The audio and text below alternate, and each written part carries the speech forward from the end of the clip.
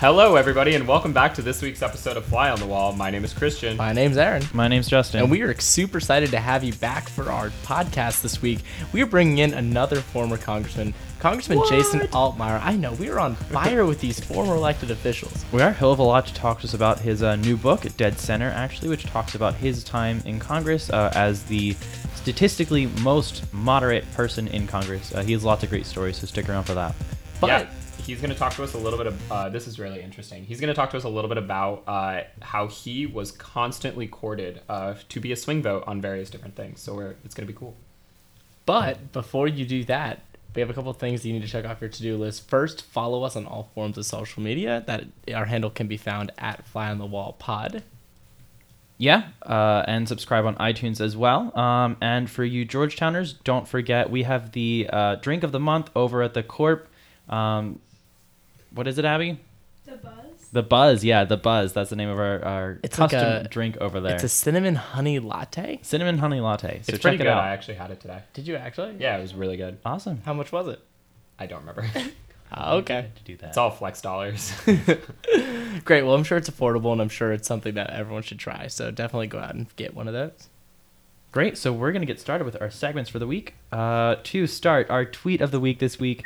This is in honor of Halloween this past Monday. Can I just say, I don't like Halloween. It's like my least Okay, favorite holiday. we'll save that for Grinder Gears maybe. So to get started, we have actually a tweet and an Instagram of the week. Tweet of the week is from Rep. Joe Kennedy III, who tweeted his young daughter dressed up as Elmo, and he said, Ellie Mo is ready for some candy, #Halloween. Really cute picture there. It's pretty clever, actually. Our Instagram of the week, special Instagram of the week, comes from Representative Eric Swalwell of California, who says, Waddle I do when this little penguin grows up, and it's him and his little 5-month-old, actually in the House office buildings. I think he took his kid around on Halloween. So check both those pictures out because you need to see them in person. Never stop working, I guess. Also, do we think their staffers came up with these puns, or do we think they came up with them themselves? That's a grind our gears for another week, I think, also. Well, do you think there's a correlation between congressmen who run their own Twitter and congressmen that come up with their own like puns and gimmicks and stuff like that? I think so. Yeah, I'd say so. Well, on that note, we'll be jumping into our grind our gears, and believe it or not, it is not a do congressmen come up with their own puns or Halloween, as much as I despise that holiday. Our topic is going to be something that is even more salient because it's coming up in just a few days. It is off-year elections. Yeah, so for those of you who don't know, which you should if you live in Virginia or New Jersey, you have elections this week on Tuesday, November 8th, 7th or 8th, I believe. You're voting for governor, state senators, state legislators, school boards, all that kind of fun stuff. So we obviously encourage you to get out to vote. But it's an abnormal year. It's 2017. Not many elections are held in this year. So we ask our flies, what grinds your gears about off-year elections? Okay, I'll start with this one. So this one is specifically about Virginia's special election. So as everyone knows, general elections for president last like basically 2 years, if not longer. So for the last 2 years, I've had to look at advertisements for various presidential candidates, which I understand. I get, you got to get your name out there. However, since I live in DC, I am also in the Virginia media market, which means every time I turn on a television or try to watch the Dodgers lose in the World Series, I am flooded with various advertisements for either Ed Gillespie or Ralph Northam. And the thing is, number one, I do not live in Virginia, so I don't vote for Virginia's elections. And even if I did, even if I was actually in Virginia, it's kind of annoying. So, sorry. I'm just going to Google the two of you and then decide how to vote. I'll jump in here. So, my thing is that these off-year elections are so inaccessible for so many people. When you get, back-to-back, like 2016, 2017 election cycle, like, there are a lot of people that, like, don't even know that elections can happen on odd-numbered years, which, like, news alert was me until, like, last year. Yep. And two, it's hard for people to make those sort of accommodations. There are a lot of people that need to plan long-term to get child coverage or to take off from work or to switch a shift. And they, if they are not fully aware that there's an election, they sort of find out last minute. Or if they have to keep doing this, like, the next year after they just taken off the year before, it becomes a challenge for a lot of people to get out and vote. So that's why I just feel like these election years are really inaccessible, not a great system, and lead to lower turnout than I think otherwise we would have had, which is a shame because gubernatorial races and local government are very, very important. Yeah, that's a great point. I'm going to kind of piggyback off of Aaron's gear grinding. I would be really curious to see the numbers on turnout for off-year elections. Unfortunately, we didn't do our homework. I don't have that sort of data for you right now. But on top of just the fact that, people don't realize that there are elections and off years, people are tired. Like, I think Christian's absolutely right in saying, these TV ads get really, really annoying, and the lawn signs get annoying, and people knocking on your doors every single year gets to be really bothersome. And a lot of people, especially after 2016, have, you can call it election fatigue, I think. And it's really unfortunate because it gets people kind of upset with the constant politicking that goes on. But real quick, silver lining on that. If you work in politics, it's fantastic because you will always have a job opening because there's just constant elections. Wait, hold on. I did look this up. 22% in 2015 was the New Jersey turnout rate. 22%. It's That's not a lot. Lowest it's been since 1924. That's not. That's real sad. So if you live in either New Jersey or Virginia, get out and vote. Very important. Yeah, this Tuesday. All right, we're going to transition into our conversation with Congressman Jason Altmire. So a little bit of background on him. He was actually a healthcare executive, worked on the Hill for a really long time in healthcare policy, is considered a bit of a wonk and an expert. So we're going to talk to him a little bit about how he got into politics. And then he's been a key swing vote in a couple of really cool rooms. For example, the 2008 superdelegate race. And then he was courted quite a bit for his vote on Obamacare in 2009. So definitely check it out. It's going to be a really fascinating conversation from a guy who is constantly at the center of politics. And this is his first time visiting Georgetown University, so let's give him a nice, warm Hoya welcome.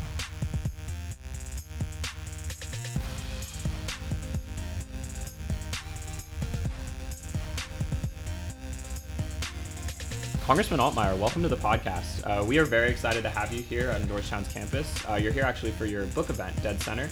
Right. We are really excited to talk to you a little bit about, being a moderate in Congress. So. I'm glad to be here. Thanks for having me. But first, as we were talking before, you said you've never really been to Georgetown's campus. So Hoya Saxa, hopefully we've given you a warm Georgetown welcome, and we're excited to have you here for your first time visiting. It's a beautiful campus. Thanks for your hospitality. I've always wanted to come here, and it's nice to see all the things that go on. Of course. Great. So our first question for you, a question we always ask people who end up in Congress is, how'd you get your start in politics? This is an interesting story, I think, especially for students. I went to Florida State University for undergrad, and I was in my last class on my last day as a political science major, and I had already been accepted to law school in Pittsburgh, where I'm from. So I was in college in Florida. I'm from Pittsburgh. And I had checked out of my apartment. I had my car packed up, and I had a summer job lined up. So I was going to walk from that class to my car and drive back to Pennsylvania. And as I was heading out the door, a professor looks up at me and says, "Hey, Jason, come here. I want to ask you a question." And she said, "There's a political campaign going on here in Tallahassee. A guy's running for Congress, the U.S. House. He's a Democrat running against the incumbent Republican. He has no chance to win, but I think you'd be good at it, and it would be good experience, and you should give it a shot." And I explained, well, I've got all these things lined up. I appreciate you thinking of me, but I've already set my plans. And she said, "Well, why don't you think about it? Because you can always do that other stuff later. This is really a once-in-a-lifetime opportunity." And so I thought about it on the way to the car, and I decided, I'm going to go for it. So I went to work for the guy. His name was Pete Peterson. And I told you he was a candidate running for the first time for public office. He ends up winning the race, brought me up to D.C. with him, and started my whole career. I worked for him for 6 years in Washington. I had never been to Washington, D.C. before. And the kicker to that story is, on that campaign, for the first time, I met the woman who would become my wife. Aww. She was an undergrad at Florida State. So now we've been married for 27 years. We have, or 21 years. That was 27 years ago. Mm-hmm. We have 2 teenage daughters. And so, the point of that story is my entire life would have been different if I had not taken that risk of, take an educated risk. Don't go crazy with it. But when life presents you with opportunities, even if you think you know what you want to do, really big things can happen. Because if I hadn't taken that chance, I wouldn't have the same family life I have today, and I certainly would never have gotten into healthcare, which became my career, and I've had a pretty successful career at that. And I wouldn't have gotten into politics. I wouldn't have become a congressman. I wouldn't have ended up working in Washington. So all of that happened because that one professor on that one day happened to give me that opportunity. So connect those dots for us. You started your career right out of college, you said, as an operative on that campaign, and then in Congress. When did you decide, at what point were you like, this is what I'm called to do? I'm called to actually run myself. That actually came much later. I worked on Capitol Hill as a staffer for 6 years, and during that time I was assigned health care as an issue, and it was the end of the first President Bush and the beginning of the Clinton administration, and I was appointed to Bill Clinton's task force on health care reform because I had been working on health care and because the congressman I worked for was active on the issue. So that's the point at which I had the career determination. I really like health care, and I want to get into health care, not necessarily the politics of it. So I got a master's at night. I went to GW here in town, got a master's in health administration, and then I moved from D.C. to go back to Pittsburgh to work for University of Pittsburgh Medical Center, which is a big hospital system up in Pennsylvania. And I never thought that I would return to D.C. in an elected capacity. We thought that my wife was pregnant with our first daughter, and we thought we were putting politics behind us. And it wasn't until 2004, 2005 that I started to think about running for office for the first time. But when we left D.C., I had no plans of ever, running for office. A couple of big life changes there for you. Yeah. So talk to us a little bit. Let's fast forward. In 2008, you were considered, a key superdelegate swing vote in that Democratic primary. Talk to us a little bit about what it was like to be in the room for that. Who was talking to you? Who was trying to swing your vote? How were they trying to swing your vote? I tell this story in great detail in my book because I think it's instructive on how these types of things happen. I was a freshman congressman in my first term. I represented a swing district in Pennsylvania, which of course was a swing state at the time. And of course, then Senator Obama was running against then Senator Hillary Clinton, and Hillary Clinton was the overwhelming favorite. And the way it played out was in February of 2007, so the election was 2008, February 2007, Senator Obama invited, I think, everybody to join him. He was going to talk about his presidential ambitions down at the DNC, and about 20 people showed up because everybody assumed, and half of that was the Illinois delegation who knew him and were supporting him. So really about 10 or 12 people that were kind of, just interested to see what all the fuss was about. But everyone assumed Senator Clinton was going to win. She was way ahead, and Senator Obama was well known because of the speech he gave and was considered an up-and-comer, but I don't think a lot of people thought he was going to win or had a chance to win. But it was at that point he first reached out. Hillary Clinton did not reach out to people for support other than her inner circle within the Congress for about a year after that. So what happened in between was Senator Obama followed up, continued to keep in touch. In June, he called me and asked me to support him as a superdelegate, to which I said, what's a superdelegate? We ask ourselves that every day. Yeah, I didn't even know. It turns out elected officials, members of Congress, have a vote at the convention that you're kind of a free agent. You don't have to do what your state or your district does. You can do whatever you want, support whoever you want. So that's what a superdelegate is. So he said, I'm really going to need you. And I said, well, look, the election is more than a year away. The convention's more than a year away. And we have a front runner who right now who's way ahead, and it's not you. And we also that's very blunt. Well, I mean, I probably said it more discreetly, but we we have a race with two really good candidates, and I'm going to wait and see how it all plays out. And Pennsylvania's election wasn't until late April, and the Iowa caucus was in January.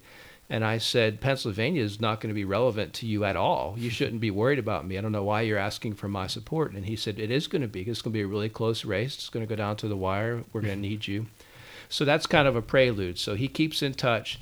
And then in October, Michelle Obama was giving a speech in Philadelphia, and I was invited to that. And she took me backstage and explained that they were going to do really well in Iowa and New Hampshire. They were going to run the table for the next several states because they had people on the ground, and Hillary Clinton thought the race would be over at that point, and really walked through exactly what would happen in the campaign. They lost New Hampshire, but then they went on a tear, and he got so far ahead that Hillary couldn't catch up.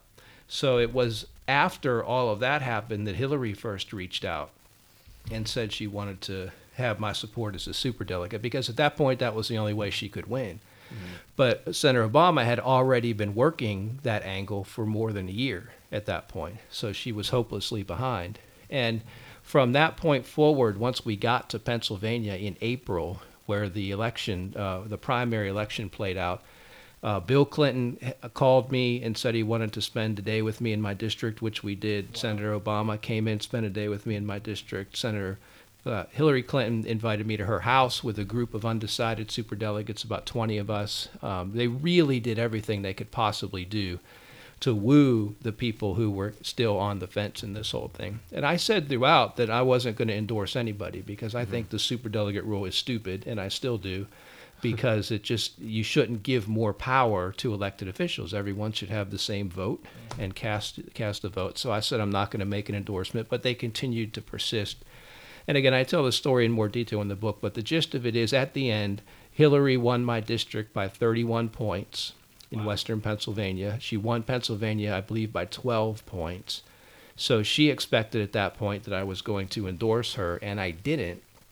I still stayed neutral, as I said that I would. And in the end, that ended up 4 years later, resulting in Bill Clinton coming into my district and campaigning against me when I was put in a district through gerrymandering with another Democratic member of Congress. So they have very long memories about stuff like that. No but kidding. It was definitely an interesting life experience. Wow. Yeah. I mean, no one courts me for votes. So this is quite interesting, actually. And a cool story that, people don't really hear a lot.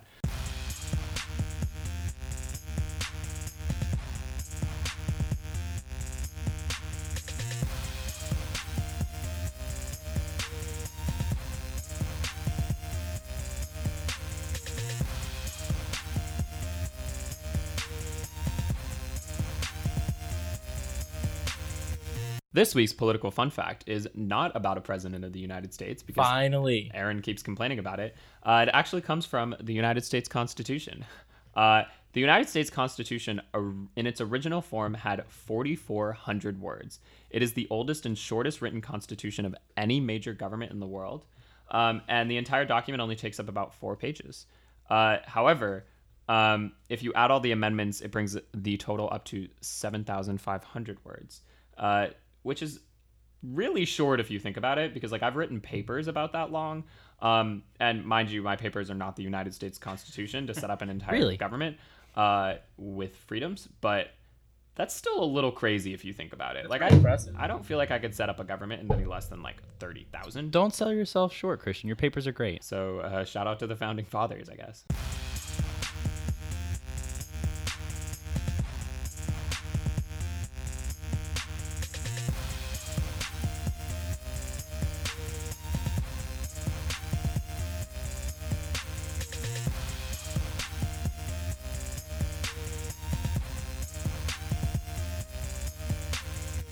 Senator Obama went on to win the presidency that year, which he told you all along he would, and I guess he was right there. He did. And his signature piece of legislation was the Affordable Care Act, or Obamacare. And you had a big part in this act, but like you said a little earlier, your policy on healthcare goes really far back to President Clinton's healthcare task force. So talk to us a little bit about what that was like being on that task force, what kind of work you did. I was on a working group for long-term care, so nursing home, in-home care, things like that. They broke all these working groups out into specific issues, and the issue that I dealt with was long-term care. And that was in the beginning of 2017, or the beginning of 1993. And the vote on the bill in the House never occurred. The bill was introduced in May of 2017. It languished until the fall of that year, and then they got into 1994, and they just finally said, I think I said 2017, but it was 1993. And then in 1994, they just pulled it and said they can't pursue it. And so the task force was an interesting policy experience, and I was 25 years old, still pretty new in my job, so it was an interesting experience, but it didn't amount to much as far as the bill. But they learned a lot from that experience, and the people like Rahm Emanuel, who played a role in that when he worked for President Obama, he didn't want to repeat the same mistakes, and that's why they were able to get it passed the second time. So that sort of that work, serving on that task force is a very important part of your long-term career. Like you said, you went back to night school and got a degree in healthcare management, right? Yeah. So when you came back to Washington, D.C. as a congressman, you were considered sort of an expert on healthcare policy. So when we were going through the steps of creating the Affordable Care Act, how did your expertise in that field give you an advantage or help you craft that legislation? The great thing about serving in Congress is everybody's from somewhere else. They bring different geographic perspective, but everyone has different employment background too, professional experience.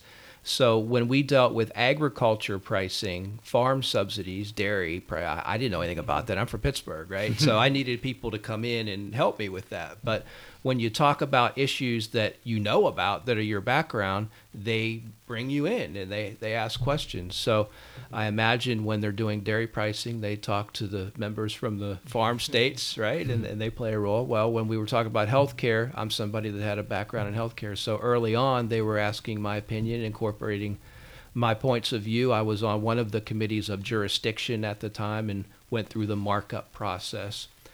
And in the end, I had a very tough district. I had a swing district. I was a Democrat. The district leaned Republican, generally elected Republicans in every other race, and had a Republican congressman before I ran. And over time, it became clear to me my district wasn't going to be supportive of the bill. The bill wasn't taking the form that I would have liked. Some of the things that I wanted to see in there didn't make it. I did end up having 3 amendments that were in the final bill when it became law.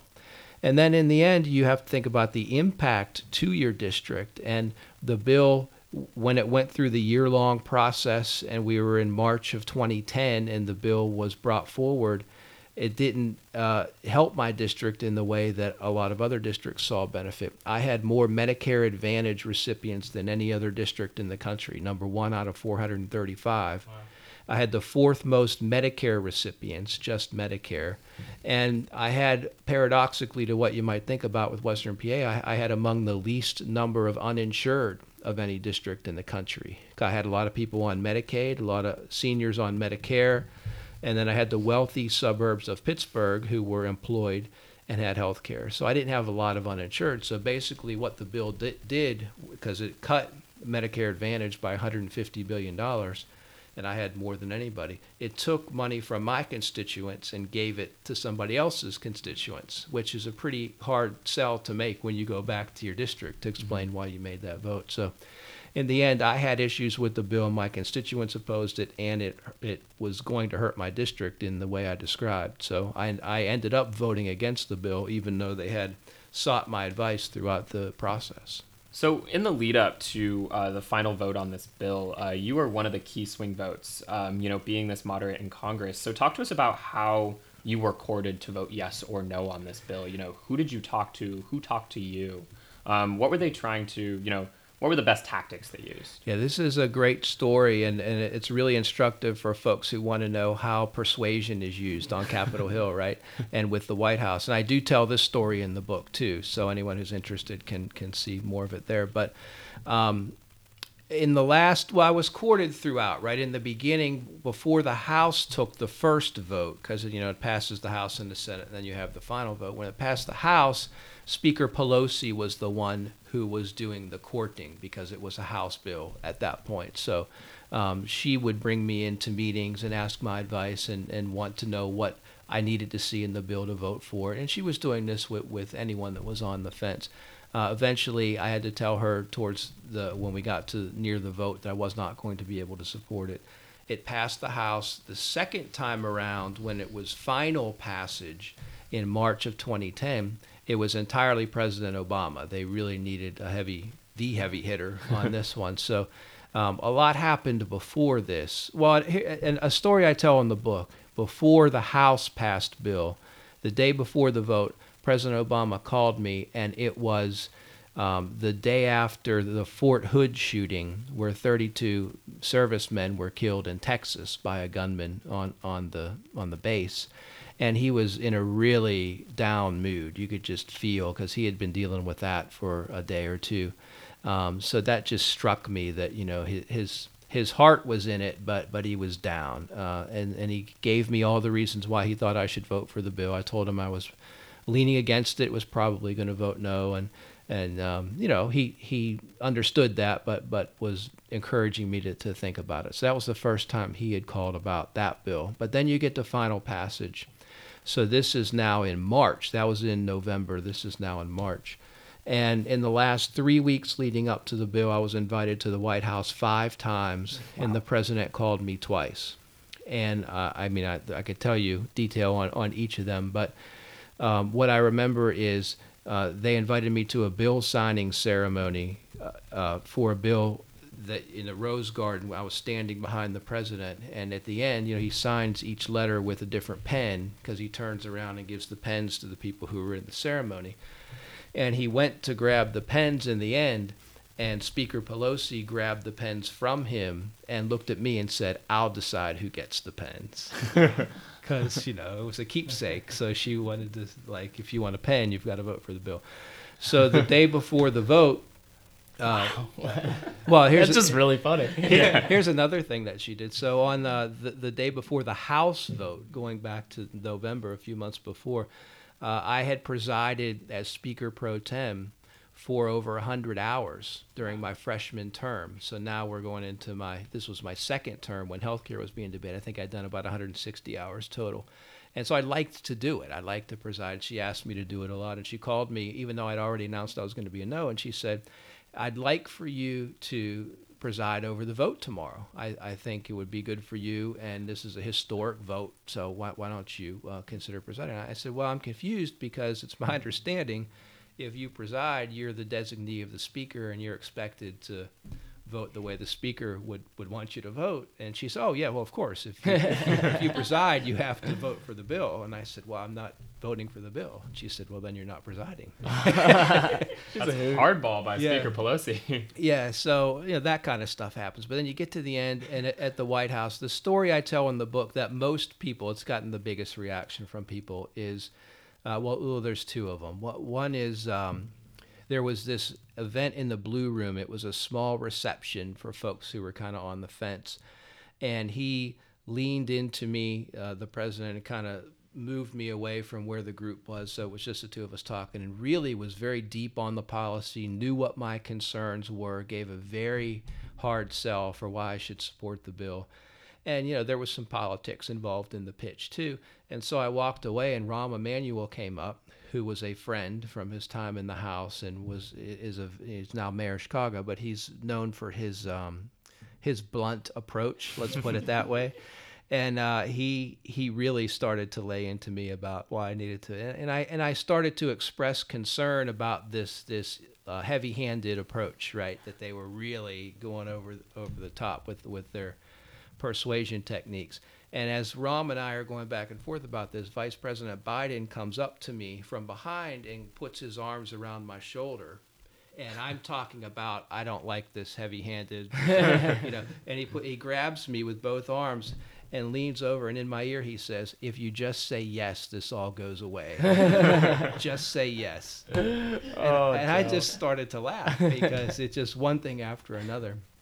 Another thing is they get everyone that they know has an influence upon you to call and contact you in whatever way, visit your office. So people who gave you money in your campaigns, people they know are your personal friends. Senator Franken had done a fundraiser for me when I was first running, before he was even in the Senate in Pittsburgh. So he called me, and I tell the story in the book about, some funny things that he said along the way. But one that sticks out for me is I'm from Pittsburgh, right? It was where my district was, and the owner of the Pittsburgh Steelers was a guy named Dan Rooney, and he was ambassador to Ireland in the Obama administration, the U.S. ambassador. So he's currently, during this story, he's the ambassador.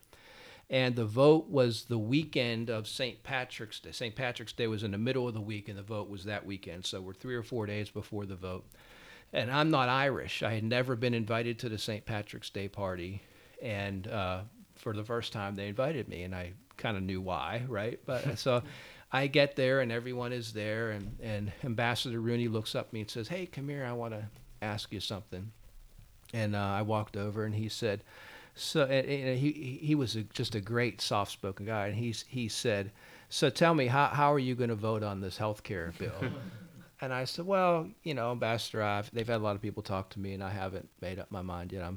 I'm leaning against it, but I haven't decided." And he looked around to make sure that nobody was listening and pulled me aside, and he said, "In football and in life, I have found that if you just do the right thing, everything has a way of working out for itself. It'll all be okay if you just do the right thing." And what he was telling me is, I don't really care what you do. You do what you think is right. And I told him, I said, of all the people they've had talk to me about this, you just made the most sense of anybody. And that wasn't his intent. His intent was just to say, look, this is your decision to do it. But they have everyone you can imagine. And so the last story that I tell is after I decided to vote no, I put out a statement, and I went back and forth with Rom, and I get into all that in the book too. But the hard-hitting call came at the end of the day on the Friday before the Sunday vote. President Obama called me after I'd already put my statement out, and he said, first thing he said was, "What's the matter? Didn't we give you enough attention?" Wow. Which is, pointed. Pointed, given that I had been at the White House 5 times in a couple weeks before then. And I said, look, I told you, which is true, and Rom, that the attention wasn't going to make the difference for me. It was where my constituents are and what the impact of the bill is going to be on my district. I'm not going to be able to support it. And he interrupted me. He said, "Well, I'm not going to try to change your mind. That's what this is about. But I want you to think about something. I want you to think about what you're going to feel like on." And I interrupted him. I said, "Oh, you mean on Sunday during the vote?" And he said, No, not during the vote. On Monday, after you wake up, and we've passed this, and you're going to see every newspaper in the country with big banner headlines that we just passed the biggest social policy in the last 50 years. And then you're going to go into your office, and you're going to see on the TV every station in the country is going to be talking about this monumental achievement that we just passed. And you're going to have to think about the fact that you weren't on the team." And I said, "Well, you're probably right. I will feel bad about that, but this is the right vote." And then you get to the vote on Sunday, and the vote occurs. It was a very close vote, but it passes. I voted no, and I tell a story about Michelle Bachmann, who was a friend, but one of the more eccentric members of the House, right? And she came up, and she was crying, and her mascara was running down her face, and was saying, "Thank you for voting no. The country as we know it is now over," things like that. And I was looking at her, and I was glancing over at my friends on the Democratic side who were hugging each other and high-fiving each other. And I thought about what the president had said, how do you feel not being on the team? And I did at that point, it did strike me that, yeah, he's right. I don't feel like I was on the team. But I did feel, and I still feel today, that I did make the right vote for my district. You're listening to Fly on the Wall. We'll be right back.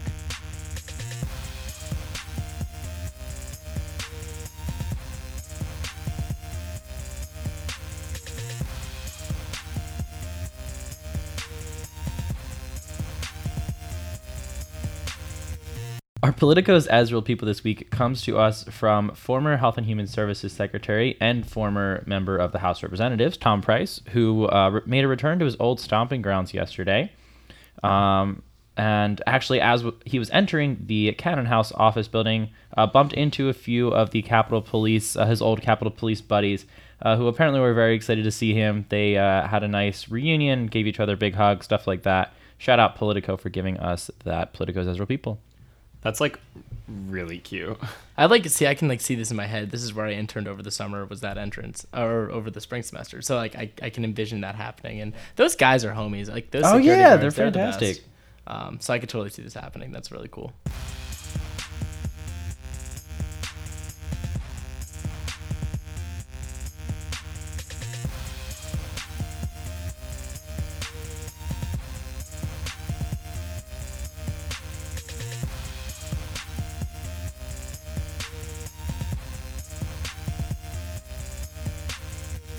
So we're going to move a little bit into, we have a hot take for you, which is where we bring on a student and we ask him a question and we have him respond and then we'd like you to respond to his response.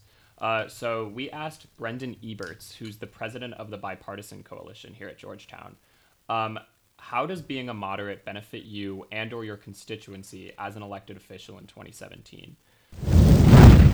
So I think the overarching answer is that being a moderate changes the expectations of your constituents and other representatives in a way that enables compromise, dialogue, and better policymaking.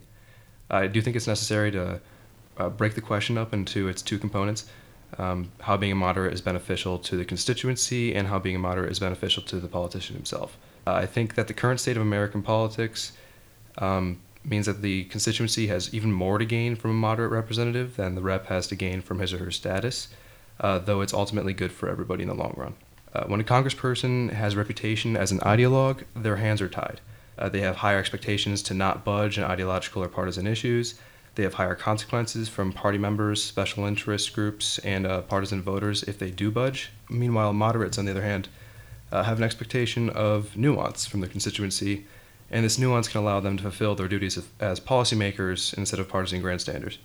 Within Congress itself, a reputation as a moderate also grants legitimacy to a congressperson when it comes to bipartisan interaction or acting as a congressional committee. It's from those benefits of nuance that allow a moderate congressperson to do their job that benefits a constituency. Congressman, your response. When I was in office, the National Journal, I think every year, does vote rankings where they do a statistical analysis of the voting record of every member of Congress and then a mathematical calculation of how they rank against each other, liberal to conservative. So they rank them from most conservative to most liberal. I was found to be in the exact center. I was in the middle. So I had 217 members to my left and 217 members to my right. And that's why the title of my book is Dead Center, because that's where I was. So this is a subject that I'm very interested in, and that's why I wrote the book.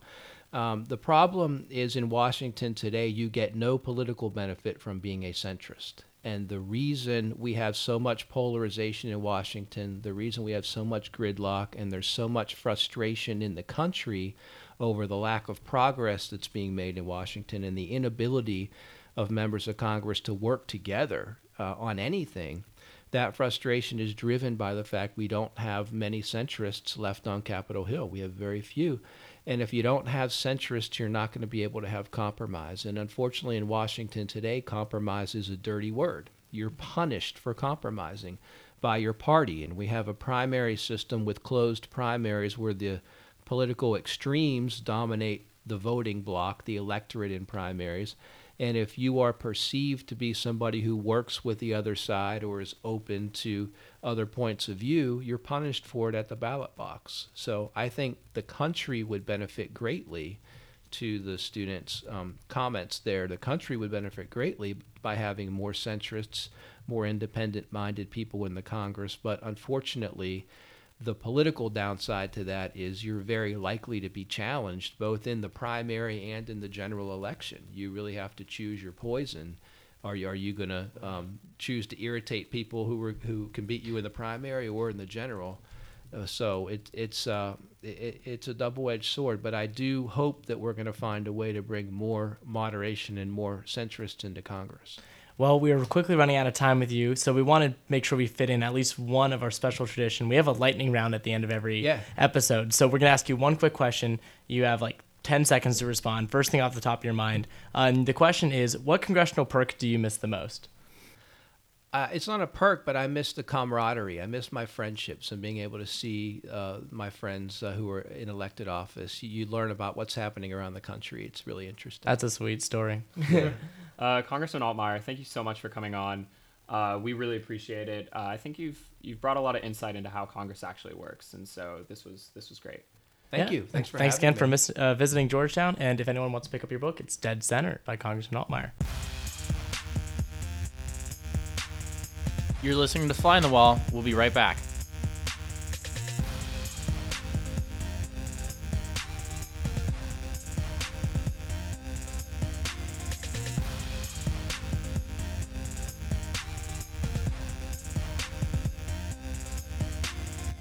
Thanks so much for listening to our podcast this week featuring Congressman Jason Altmire. We are excited to have our fourth former elected official here on the podcast. So many, it's hard to count. We're big time now. I know. We're rolling in the formers out here. Yeah, we really appreciate the stories he told about getting quartered on healthcare, his experience devising healthcare, and really how he got started. All random. So still hold out hope if you don't know what you want to do with your future. Or I wish someone would court me to vote on something, right? Like have me over to the White House for a nice dinner. I was gonna say, inspirationally for you seniors out there, you don't need to have a job until your last class on your last day of school. There you go. Walking out to your car to leave campus. Also, apparently, graduation is optional, so just don't have to go to that. Good to know. So if you guys haven't already, subscribe to us on all the various social media platforms at Fly on the Wall Pod. Send us an email, flyonthewallpodcast@gmail.com. You could also send us personal emails if you know our net ID is at Georgetown. It's also on the Geopolitics website. Shout out Liam for tossing us an email. Great guy, longtime friend of the pod, and we'll be meeting up with him later today to discuss some politics and stuff. Yeah, so next week we're going to have a couple of really cool episodes. We'll have a lot of episodes in the next couple of weeks. It's going to be really cool. You guys are definitely going to want to check it out. We will have some really awesome people on this podcast. So tune in next week to find out who we have. Yeah, we look forward to seeing you then. Have a great week, guys. So, Christian, when you get to utter 5 words to President Bill Clinton tomorrow, what are you going to say to him? If you get 5 words with the former president of the United States, what do you say? He's counting. He's still counting. As we know, Christian isn't great at math. Okay, ready, go. Go. Come hang out with me. Come hang out with me. Hey, Yeah, that's perfect. Yeah, I feel like it's a good, quick message. If I were to try to do anything like political or just like a thank you for your service, I feel like that's not fun. But if I just say like coming out with me, I feel like, Bill's a nice guy. Catch him off guard, yeah. Yeah, he'd be like, whoa, this guy's cool. He's fun. And he'll come hang out with me. So, President Clinton, if you're listening.